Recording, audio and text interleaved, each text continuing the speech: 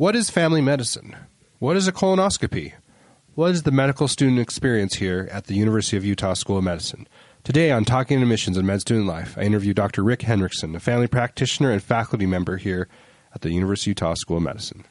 Helping you prepare for one of the most rewarding careers in the world. This is Talking Admissions and Med Student Life with your host, the Dean of Admissions at the University of Utah School of Medicine, Dr. Benjamin Chan.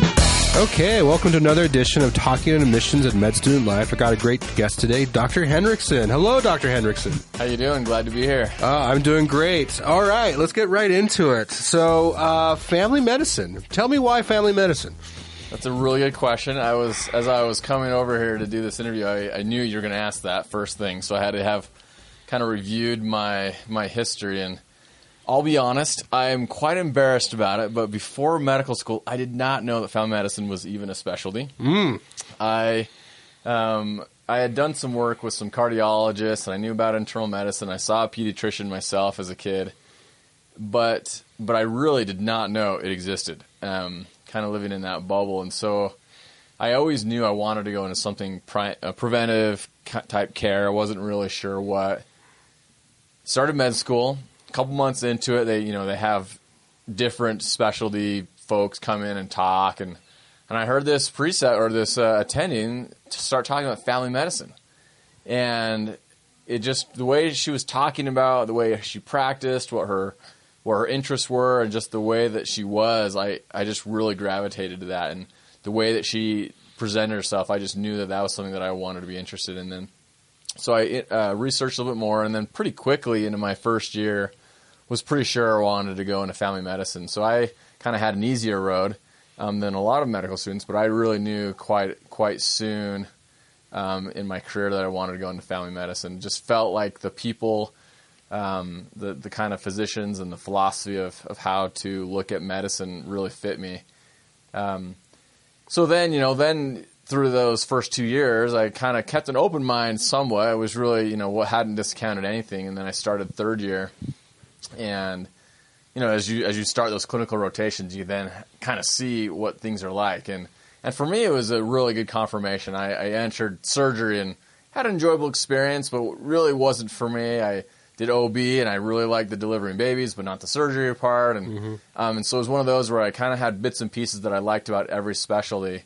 And then it really just kind of rolled into one with family medicine, and I really enjoy being in the clinic. I like helping people stay healthy. I don't really enjoy taking care of sick people very much. I think that sounds kind of weird, but so you're talking about like treating patients in the hospital, exactly, as opposed to an outpatient clinic. Yeah. So I like when people are sick out in outpatient. It's a lot of fun for me helping them through that. But seeing the people that are really sick, that are intubated or in life support, it just wasn't something that I found very interesting for me. And I really grabbed on to keeping people out of that position, what I could do as a physician to do that. The greater emphasis on preventative care. Yeah, that, and then also the teaching that I could do. One of the things that I love, and this is another one that sounds crazy, is I love teaching people about coughs. Like they come in, they have a cough. I love being able to sit down and talk about these very kind of basic principles and teaching my patients, like, when do you need to go into the doctor? What do you need to do? And I think as a family doctor, we see that a lot, and that can be sometimes monotonous. But at the same time, I really find it enjoyable to be able to teach, because everyone comes from a different place. Everyone comes from a different set of experiences, and so you can use that to help them, teach them something new about themselves and about health. Would you say that's the best part of family medicine? I think the best part about family medicine is giving reassurance. So patients come in, they're scared, they're anxious, and if you can give them reassurance that things are going to be okay, or if things aren't, at least that things can be better, I think that's probably my favorite part of family medicine. Yeah. Actually, I mean, I've known other family physicians. I'm not one myself. But I remember in medical school, I remember talking to my peers who are family practitioners, and they talk about that relationship you form with your patients. And it is meaningful, it's longitudinal, and you're just kind of there for all these milestones. I mean, does that ring true for you? Absolutely. It's interesting now that I've been in practice for a few years. I did my residency, and then I stayed on as faculty in the same program. So I've had patients now that have, been with me for a long time. And it really has been enjoyable seeing them go through different changes, seeing patients that were doing terribly on a lot of chronic pain medications to now off medications, or vice versa, trying to see some of those areas. I was just saw a patient for a well child check the other day.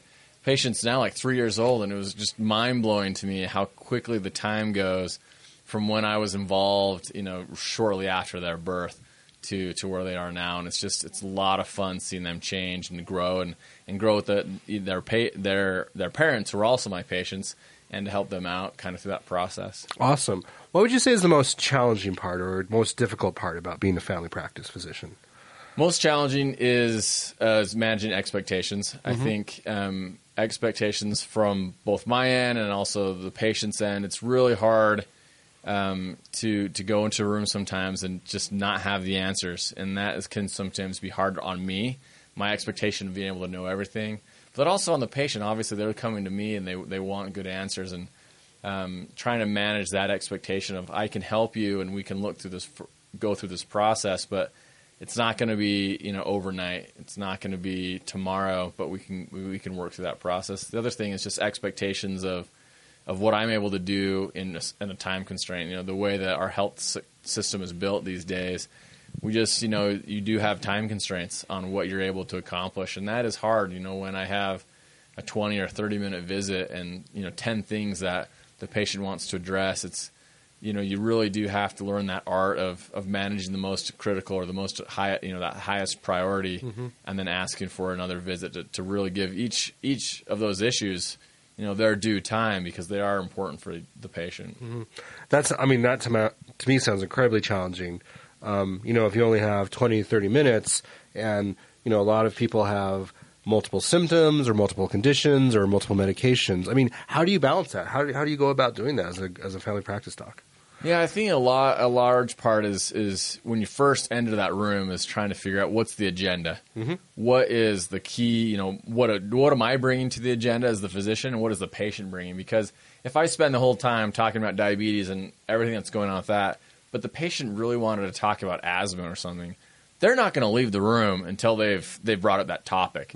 And so making sure you get all of those areas up front, and then setting that expectation at the beginning so that when you get to the end, you're not, one more thing, I need to talk about my asthma and this, and you have 10 more minutes of visit, and you really run over schedule for the rest of your patients. But setting that agenda, I think it also just helping patients understand about what the system is and what can happen in that room. I think as they come to see you more often as their physician, or they go in several times, they'll see how you manage things and how that works. I think it's really hard when it's just the first time you're seeing that physician. You don't have that relationship built. They're not really sure of what's going to happen, but the more that relationship you have, the better you're able to kind of work together as a team. Excellent. So, Dr. Henriksen, you're on the front lines. You're seeing patients, you're treating them every day. I know there's been a lot of talk in the media, and I certainly get questions about it, about the Affordable Care Act or Obamacare. I know there's going to be a greater emphasis on primary care doctors, family practitioners. What have you seen? What changes are on the horizon for the field?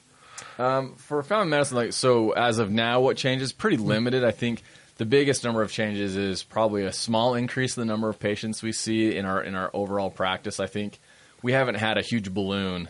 Is that because that's more people are having health insurance, correct? Yeah, more people having health insurance, especially kind of this younger group that is now covered by their patients. My clinic is right on campus, and so I still see a lot of students, undergrad students and graduate students, and so some of that they're still on their parents' insurance, which was not possible, a few years ago.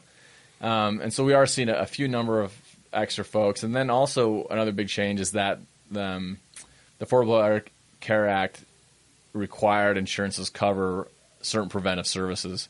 And so I am seeing a few more patients come in or getting those covered much more easily through their insurance for some of those preventive services. What are some of the more popular ones people are electing to have? Well, I guess the question people was like, is my colonoscopy going to be covered? And I would, you'd have to kind of make sure and look at the insurance, where now you can say it's going to be covered because it's on that list of well-known preventive services that we know are going to be covered. So it just kind of decreases the amount of brain power I have to spend to see which insurance is going to cover which service. All these ones, these baseline mammogram, I know they're going to be covered if they have insurance. So the reason why I love doing these podcasts, Dr. Henriksen, we can go down many different paths, and you bring up colonoscopy. So let's do a little teaching moment for everyone. Sounds good. So what is a colonoscopy? What are the recommendations? How often should you get it? I think this is where people drink that material, which more or less cleanses the bowel. So let's talk about colonoscopies real quick. Okay, so colonoscopy is this not very fun or delightful procedure where a small camera is inserted into somebody's rectum, and then they're able to look for polyps, other types of issues, colon cancer. It's really a screening test for colon cancer. And yeah, because of the nature of the test, the colon has to be empty. And so the night before... Pitch perfect, yeah. Yeah, the night before, you start drinking a solution that is going to make you go to the bathroom a lot. Is it still Go Lightly? Is that what it's still called? They use Go Lightly. They'll use like milk and magnesia, different types of preparations depending on the surgeon, or the GI doctor. But funny story, my dad, he's now in his 60s, he's 62. I tried for almost 10 years to get him to do his colonoscopy. When he turned 50, I'm like, Dad, you need to get your colonoscopy. It's kind of in general, everyone over the age of 50. So 50 is kind of the cutoff. The cutoff. That's the starting point to get your colonoscopy. And so I tried every year, even for Christmas. Christmas is coming up for us. A couple of years ago, I said, Dad, the only thing I want for Christmas is for you to get a colonoscopy. I don't want anything else. And you know what? He still didn't get it. Wow. The primary reason he didn't get it is he didn't want to go through the clean out. So Dr. Henriksen, were you a good boy that year? Did you not deserve a Christmas gift? That might be part of it. But so he didn't want to go through the clean out. He didn't want to sit on the john all night. He would have done the procedure. And so it was really interesting that I kept hitting my head on a rock trying to get him to do it. And I almost felt like, you know what, these are kind of like my patients that are not, they're not. There's some kind of barrier. And then I started thinking, you know what? There are other ways to screen for colon cancer. We can do look for blood in people's stool, different things like, maybe if I would have been a better team player with my, quote, patient, my dad, we would have figured out a better system, and he would have got screened for colon cancer, and it would have been a lot better, rather than just kind of, sitting, doing the same thing. And actually it taught me a lesson that when I work with my patients, it's a lot better to try to figure out what is the issue, what's going on, what is the behind the scenes information that I'm not aware of that is either preventing treatment or preventing a diagnosis that I can work with better. So thankfully my dad has now done his colonoscopy. So what did the trick? How did you convince your dad? Finally he just ended up doing it on his own. I think it was more my mom did hers first. And so then he was able to do it after my mom did it. So kind of a couples event, like a couples back massage, a couples colonoscopy. Although generally it's not good to do it at the same exact time, because then you're both. This is $1 million idea. I should approach our GI docs with it. Couples colonoscopy. Cool. All right. So more patients are having their preventative measures covered. So colonoscopies, flu vaccines, those type of. Yeah, exactly. Okay. Great. Well, let's switch gears. Let's talk about, education. So you're in charge of the family medicine clerkship, right? Right. So what is that? What does that look like in the University of Utah School of Medicine? So as your listeners probably know, the family medicine clerkship is a rotation during the third year clinical medicine. And our rotation is almost entirely outpatient, although if you are in kind of a rural part of Utah or Idaho, you will be doing some ER shifts, delivering babies as family doctors do in those rural areas. But primarily it's an outpatient-based preceptor kind of rotation. A lot of the rotations in medical school, you work with residents a lot. In our rotation, you work primarily with an attending. You work just with the physician. There are no residents kind of in the clinic that you're working in. And so that actually is really nice. You're able to kind of create that one-on-one experience or relationship with a physician and see what really is their life like. And so what we do is we place you into one clinic or two clinics, and you'll spend your entire time kind of just living the life as a family doctor. Your hours will be their hours, and you go through that process. And you're able to see a lot of patients. There's obviously a high volume in a family physician's office, and so you will see a lot of patients, which is really nice. You'll be able to do a lot of exams, look at a lot of ears. Any exam piece that you're really not sure on how to do, you can practice that a lot with your patients, and then you're able to really get involved in those patients' lives. A lot of them will come back multiple times during your rotation, and see a little bit of what that kind of longitudinal care is like, and is it going to be a fit for you? Do you enjoy seeing patients repeatedly, or you'd rather one and done and shut the book and never have to think about it again kind of person? So how long is the rotation for? So the rotation currently is 4 weeks, but starting next year it'll move to 6 weeks long. Why? One of the main reasons was just the students really requested it. They really wanted a longer rotation. They felt that they just they started the rotation. They were just getting used to how things worked and becoming productive, and then they left. And so we kind of looked at what some of the national averages are, what the median length of a rotation was, and it really was 6 weeks. And so we were a little bit below kind of what other medical students were seeing, and so we felt like it was an important move to increase that to 6 weeks. Okay. So those were kind of the two primary reasons. So the students here, are they, let's pretend a student is from, southern Utah, or Cedar City or St. George. Are they able to request to go down in different part of states? I mean, how much voice or choice do the students get about where they go? So, yeah, we actually try to accommodate pretty heavily the students' choice on if they're living close to campus or living far away. Obviously, it's dependent on whether there's a good preceptor there or not. So if you grew up in a small town, whether there's a clinic there or not, we have to make sure that preceptor kind of fits our standards of teaching. And so primarily looking at making sure this is a good clinical experience. It's nice to get back home or to see what things are, with your family, but really a primary reason that we're sending you out into the rural community is to have that really good rural experience. And so we want to make sure every student's having a high quality experience. And so there is definitely some choice. We're actually just putting together kind of like a survey type deal that's going to look at some of the students' preferences, where they would like to practice, and then we'll be getting that data before we make the selections or how we choose, where the students are going to be placed. And are there formal lectures or teaching moments throughout this 4 to 6 weeks, or how does that work? Yeah, so as we've changed from 4 weeks to now 6 weeks, we have a lot more opportunity to try to put in some different didactic sessions or some hands-on sessions. We do. Right now, we have a pretty heavy emphasis on kind of the musculoskeletal exam. Outpatient medicine, one of the primary reasons people go in to see doctors is for back pain or for knee pain. And so we do have an emphasis on that. So we do a review session on those areas. And then we do have some didactics. We actually spend a lot of time talking about health policy and primary care policy. Why do we have family medicine? What is the place of family medicine in the curriculum? And so we actually spend a pretty significant amount of time talking about primary care in general, why and what it is, and how we can improve the way we deliver care. And there's other kind of teaching modules that they'll do during the course of that. Will be 6 weeks. And what's nice is we have a chance to really modify and improve and change our curriculum. We every year we go through this evaluation process of what we would want to add or take away.